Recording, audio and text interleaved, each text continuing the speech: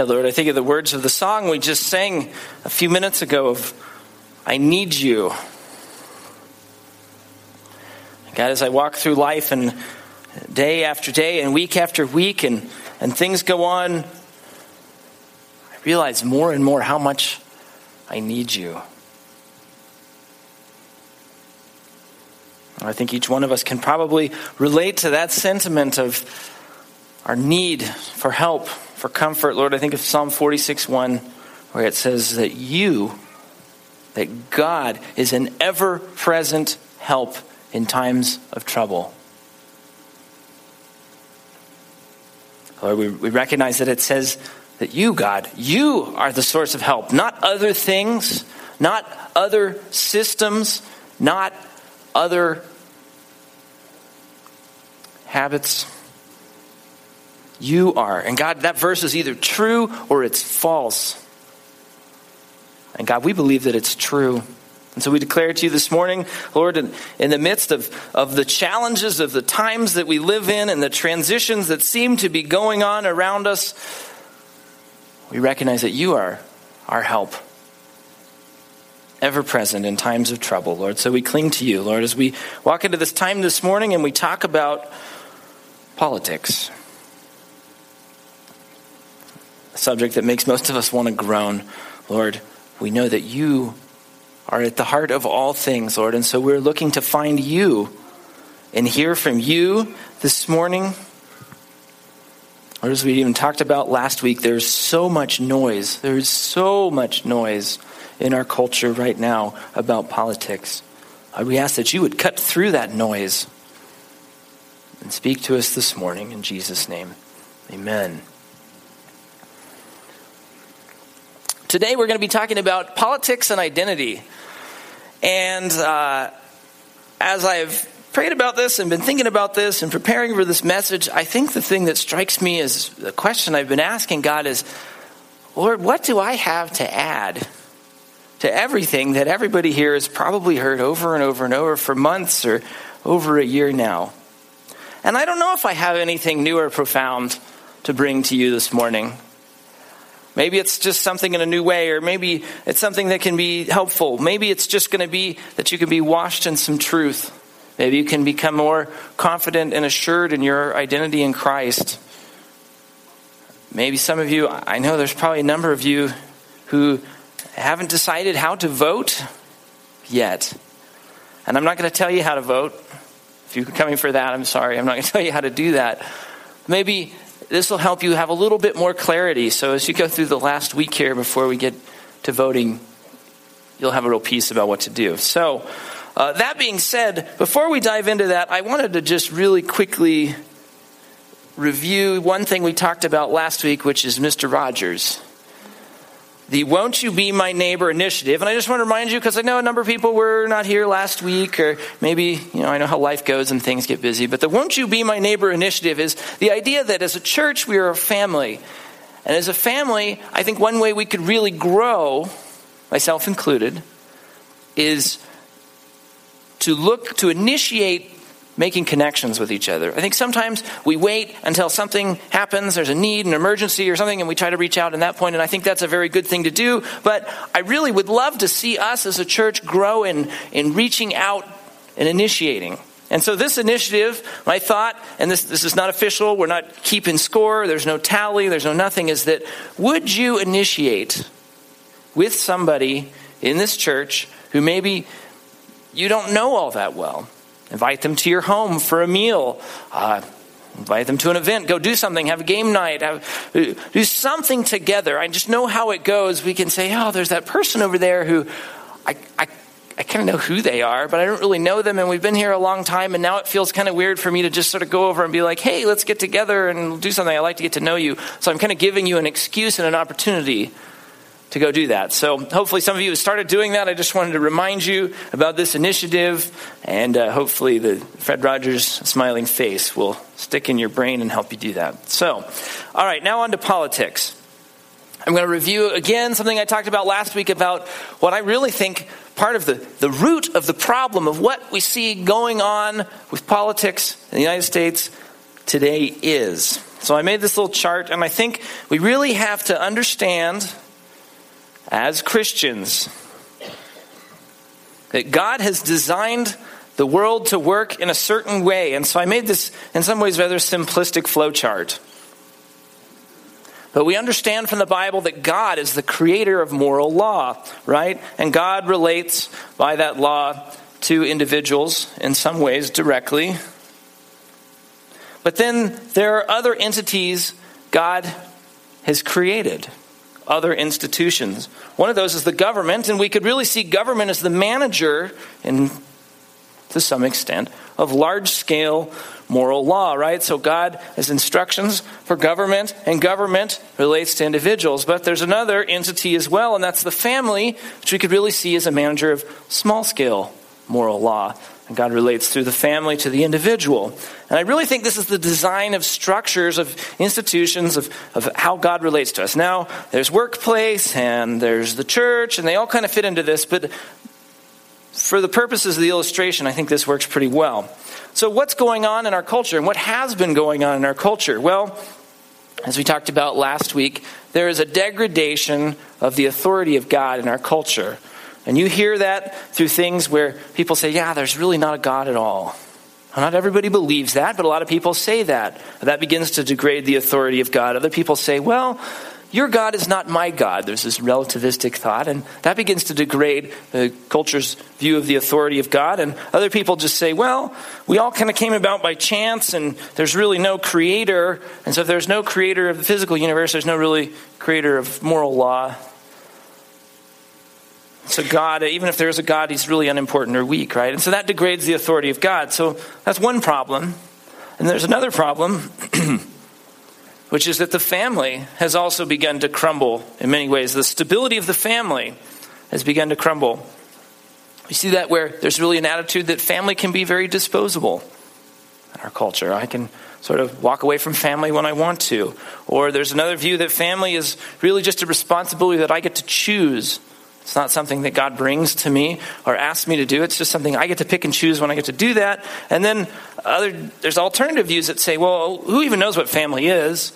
It's just whatever I want it to be. I don't care what God says the family is supposed to be. I'll just make it whatever I want. And so all of that begins to crumble the stability that family provides in our society. And so what happens? Well, there's these gaps now, these vacuums. These vacuums have to be filled.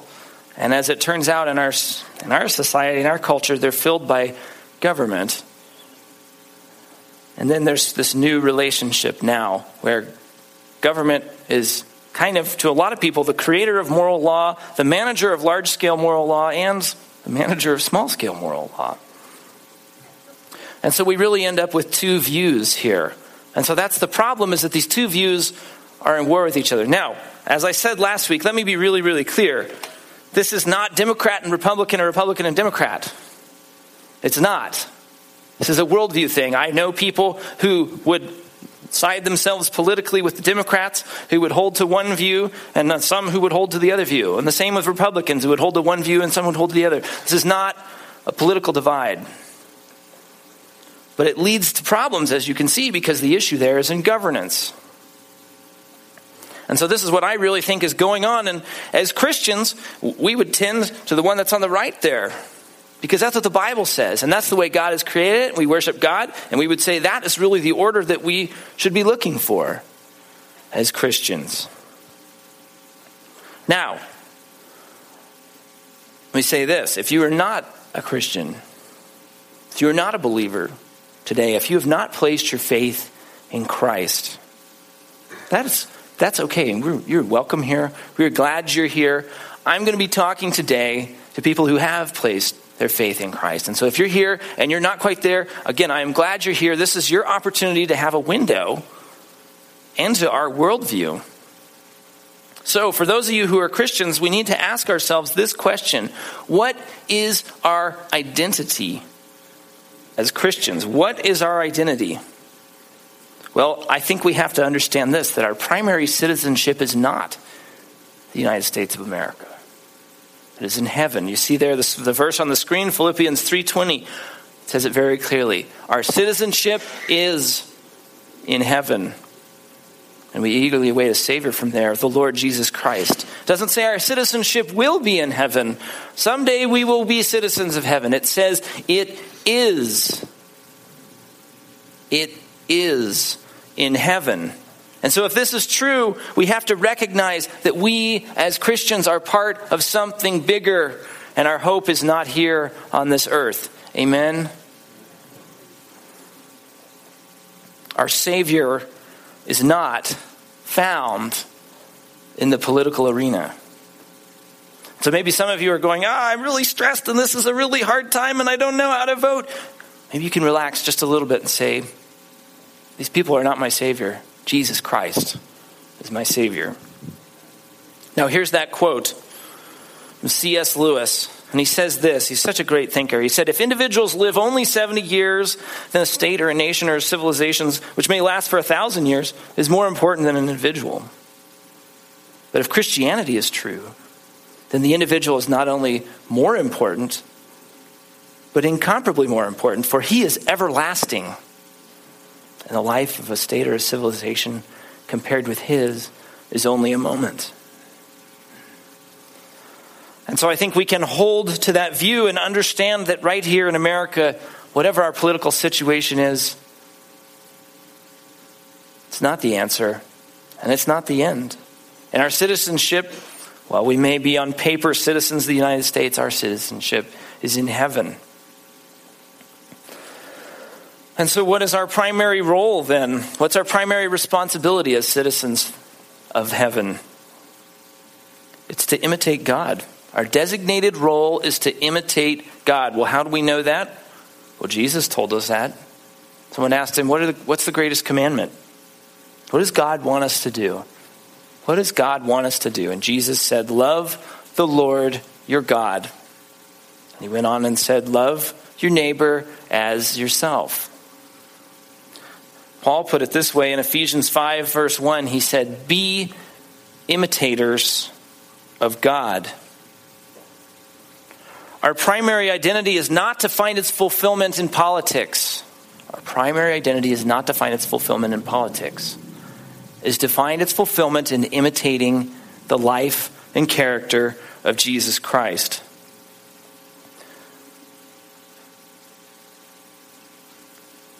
Okay, great. So that's great, Greg. I got to imitate Jesus Christ. So what's my role in selecting government? We have these two worlds, and there's government, and it's growing or not, and these problems. What's my role? What am I supposed to do? My citizenship's not here. Should I just check out? What should I do? Well, we're given some instructions in the New Testament. What should we do? Here's the first one. Pray, pray, and pray. Oh, that's trite. Well, I don't think it's trite. Ephesians 6:12 says, we do not wrestle against flesh and blood, but against the rulers, against the authorities, against the cosmic powers over this present darkness, against the spiritual forces of evil in the heavenly places. We talked about this last week. Everything going on around us is a cosmic wrestling match between evil and good, and politics is just an extension of that.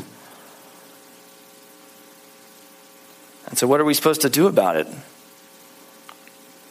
1 Timothy chapter 2, verses 1 to 2, Paul gives these instructions to Timothy and ultimately to us. He says, first of all, the first thing we should do, I urge that supplications, prayers, intercessions, and thanksgivings be made for all people, for kings and all who are in high positions, that we may lead a peaceful and quiet life, godly and dignified in every way. He says, first and foremost, we must pray. It's not trite. Paul told us to do it. And so I'm going to stop right now and we're going to pray. I've asked you to join me in that. God, we lift up the government that has been established before us in the United States. Lord, it would take too long to name through all of the people and individuals who are in that governance, from our local city councils to the president and everyone in between.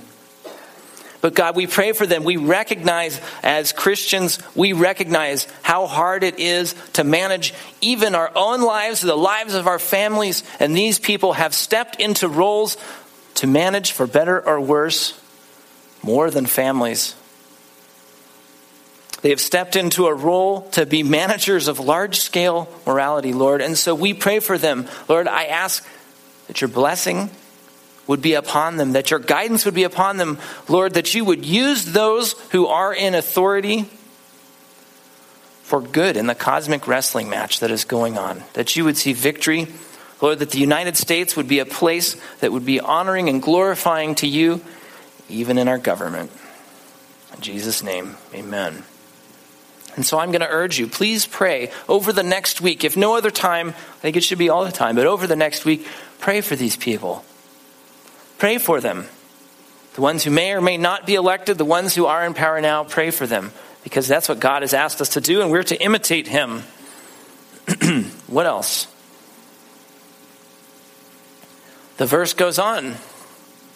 Paul says, that we may lead a peaceful and quiet life, godly and dignified in every way. And then in verse 3, he says, this is good and it is pleasing in the sight of God, our Savior, who desires all people to be saved and to come to the knowledge of the truth. For there is one God and there is one mediator between God and men, the man Jesus Christ. Freedom is good and pleasing to God. Did you catch that from this verse? He says, let's be free. Pray for them so that we may be free to be peaceful and quiet and godly and dignified in every way. This is good and pleasing in God's sight. And so it is right for us as Christians to desire a freedom to live out our faith. And now we're at the issue of religious liberty. So I'd say this, does the issue of, as I think about it and I pray, I go, this is a big deal. I don't really see another verse that says we should desire the freedom of speech or we should desire the freedom to bear arms. All of those are good things. It says we should have the desire for a freedom of religion. Could this freedom trump all other religions? Ooh, I said it. Sorry, that was bad. Without the freedom of religion, I believe you're going to have a hard time defending any of those other ones. And so I want us to think back to those two flowcharts I made. One of those is going to create a world where there's going to be freedom to live out our faith. And the other is probably not. So let's think about that as we move forward. And so in America, how do we express this? If my role in selecting government is to pray, and my goal in selecting government is to desire freedom, Paul wrote these passages at a time when Nero was the emperor. And they had no control, no input, no say into who was their leader, who was the emperor. But we have a say, don't we? And so I believe God would have us vote. I believe we've been given that opportunity. I believe that when it comes to politics in the United States, voting is the primary way that we exercise stewardship over politics and over our governance. It is the primary way. Now, you can go to rallies and you can pass out literature and you can register people to vote, and those are all fine. But every single one of us who's registered, who is a citizen of this country, can vote. And so I think we also have to be aware that voting can be an expression of imitating God, an expression of loving our neighbors. And that's what we're supposed to do. What is our role? To imitate God. And voting can be an expression of that, even though it's private. Great, Greg, how should I vote? That's what I really want to know, right? How should I vote? I'm sure many of you are still going, I don't know what to do. I have a week and some left, and I still don't know what to do. And so again, I would say this is for Christians, those who have placed their faith in Christ. And so a little view for it for you. There's a passage in Romans chapter 14. I've pulled out some of the parts of it here. Paul talking to the church. He says, one person believes he may eat anything, while the weak person eats only vegetables. Let not the one who eats despise the one who abstains. And let not the one who abstains pass judgment on the one who eats, for God has welcomed him. Who are you to pass judgment on the servant of another. It is before his own master that he stands or falls, and he will be upheld, for the Lord is able to make him stand.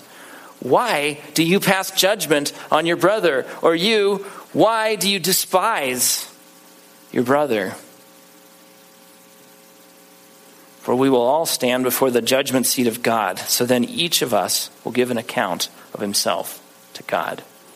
And we talked about this some last week. The idea of our speech causes others to feel despised. We have to be careful with that. And I think when we take this passage and we apply it to the political arena, we have to understand this. Christ followers will arrive at different conclusions.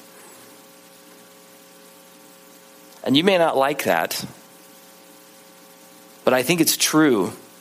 And it's one thing I really love here, and I don't know if it's because we're in a city and we're right downtown or whatever the issue is, but I think about our church and I go, God has brought many different people who have many different opinions about different things and brought us together to follow after him and worship him, and I praise him for that. And far be it from us to let political differences or the ideas of how government should be structured to split us apart. Christ followers will arrive at different conclusions. And so I would say this: you may arrive at a different conclusion from me or from someone who's sitting next to you. But I think there's a couple clear things from Scripture that we need to know. The first one is that our views and our positions and where we end up should not violate God's morality. Well, what is God's morality? Well, sum it up in the 10 Commandments. Don't violate God's morality with your position. And the second one is don't violate your conscience. Don't violate your conscience.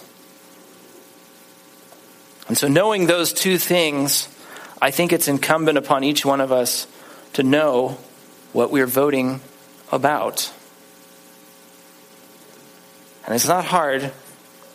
There's all kinds of information out there, maybe too much information, but we ought to know what we are voting about, and we ought to run those votes past God's morality and our conscience. And so what's going on in the vote that we have coming up here? Well, one is a ballot measure. And so, I went through those this week and was looking at them. Man, some of them are really long and really complicated. We need to know what is on the ballot. What are these initiatives? There's many of them. One of them I've noticed is about health care. Creating a health care system. And I'm not going to talk about the ins and outs of it. I'm not sure I totally understand, but let's take it back to our identity in Christ and imitating God. We can look at initiatives like this and say, what's good for me? Is that a good thing for me or not? But God would say, love your neighbor. And so we need to look at initiatives like this and say, is this loving my neighbor or not? And you might come to a different conclusion than the person sitting next to you. And I would say maybe we should think about things like, who does God direct in the Bible to provide health care? Is it the government or is it the family? And we should think about, is having government control health care, is that a wise move? Is that fiscally responsible? It's for you to decide and place your vote accordingly. There's another initiative on the ballot about legalizing suicide in certain instances. And again, I think we can think about what's good for me or what's good for my neighbor and come to a conclusion. I think we ought to remember this. The Bible tells us that God has numbered our days. And we go back to the 10 Commandments and it says, thou shalt not murder. That suicide is self-murder by definition. So we need to ask ourselves as we vote for this and think about it and pray through it and don't violate our conscience. Am I imitating Christ in the way I'm voting for this or not? And that goes for all of these ballot initiatives. I think we also need to know the positions and character of our representatives. Our representatives are everyone from the local city council through state legislature all the way up to the national Senate and the House. And I think we need to think of this as we're considering who are these people. Proverbs 29:2, it says, when the righteous thrive, the people rejoice. when the wicked rule, the people groan. When the wicked rule, the people groan. And so I think the principle is that the responsibilities God intends for people who are governing are best achieved when those people have moral character. And so consider that as you're placing your vote. And then I think lastly, we got to know the stakes of the presidential election. Oh gosh, are we going to talk about this now? Look, it's the presidential election, and you've probably heard way too much noise. And again, I don't want to add to it. And it's been very, very confusing to me because there's so much focus on the persons who are being elected. And it's been very hard for me to try to figure out what to do. But something I think that's really helped me, I'm going to share with you right here. And it's this. In many ways, we have two choices. That candidate or that candidate for president. But I want us to remember something. We're not just voting for that candidate or that candidate. Behind each candidate comes a vice president. Well, the vice president's not important. Well, yeah, actually, the vice president is in charge of the Senate, right? That's important. There's also going to be justices appointed to the Supreme Court. Who knows how many? Probably some. They affect law. That's also important. Beyond that, there's a whole body of other justices appointed to other courts, appeals courts, federal courts, lower courts. It's also very important as well. Beyond that, whichever candidate is selected is going to basically fill out the executive branch of government. 1/3 of our national government is going to be filled out by that person according to certain values and principles. And so you may not like either of those candidates. I'll just be honest, I don't like either of them either. But I have to look at what comes beyond them and say, am I voting for one or the other, right? And look, there's 4 options. We all know there's really 4 options. One of them is to vote Republican. One of them is to vote Democrat. Another one is to vote for someone in a third party. Another one is to just abstain and not vote. Frankly, I have seen good, compelling arguments for all 4 of these options. And so I'm not going to tell you. If you want to know what I think as a person, we can sit down sometime and next week and I'll tell you what I think. I'm not going to tell you because it's between you and God. And I don't want you to violate your conscience by doing something I might tell you to do. So you have 4 options. Whatever you decide to do before next Tuesday, be clear. Be clear in your conscience and be really clear that you are seeking to honor God with however you vote in this way. Your vote is worshiping Jesus. And so I think we need to understand that your vote does matter. But it maybe doesn't matter quite the way we like to think about or the people in the country like to talk about. I don't think your vote matters because of its impact. I mean, realistically, if you really break it down, if you vote or don't vote, no election has ever really been decided on a grand scale by one vote.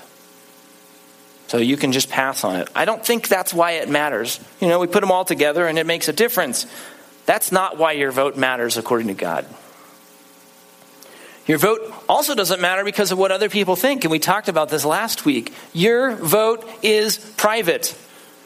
They aren't going to make you walk into that room if you vote for him, or that room if you vote for her, or this room if you vote for somebody else.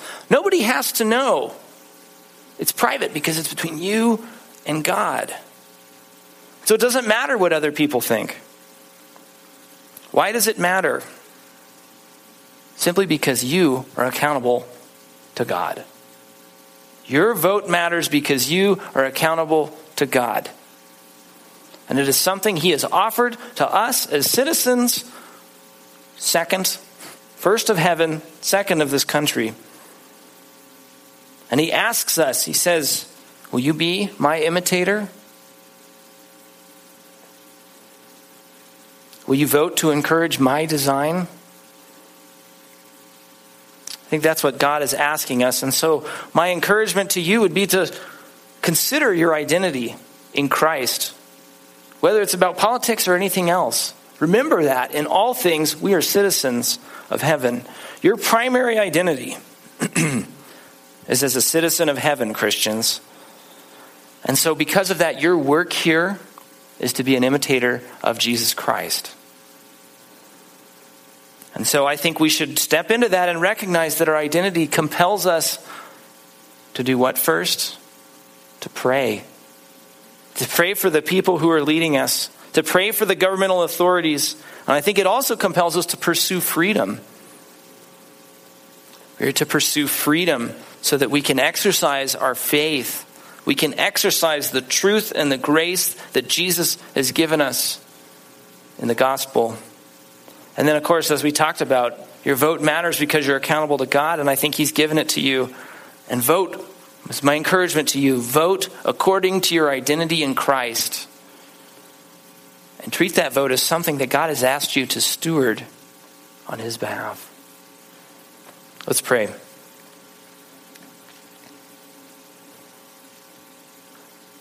Yeah, God, I just confess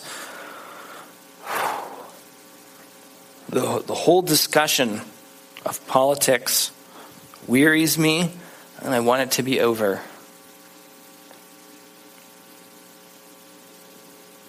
And God, I think there's good in that, in recognizing I am a citizen of heaven first. And you've made each one of us as eternal beings, and our lives will go on forever. And so what happens in the United States is far less important than what happens for eternity. And so, God, I am weary, Lord, but help us not to let the weariness make us complacent and not walk into what you would have us walk into as your imitators. Jesus told us to love you, God, first, and to show that by loving our neighbors. Lord, as we walk into voting, which is, it seems this time maybe more so than any other time, a very difficult decision for many of us. Lord, we want to make those decisions in faith. We want to make those decisions as worship of Jesus Christ.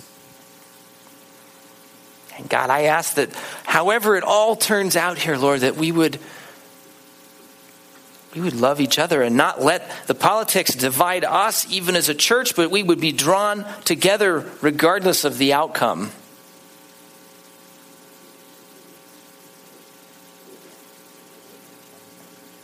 God, we want to worship you as we vote, as we consider politics. Lord, we love you above all else. Thank you for sending Jesus Christ, your Son, who died on a cross after living a sinless life, was raised again on the third day and ascended into heaven, has paid the penalty for our sins, that if we would just receive the free gift of salvation offered by him, we can be right and become citizens of heaven immediately. Thank you for doing that for us. In Jesus' name we pray. Amen.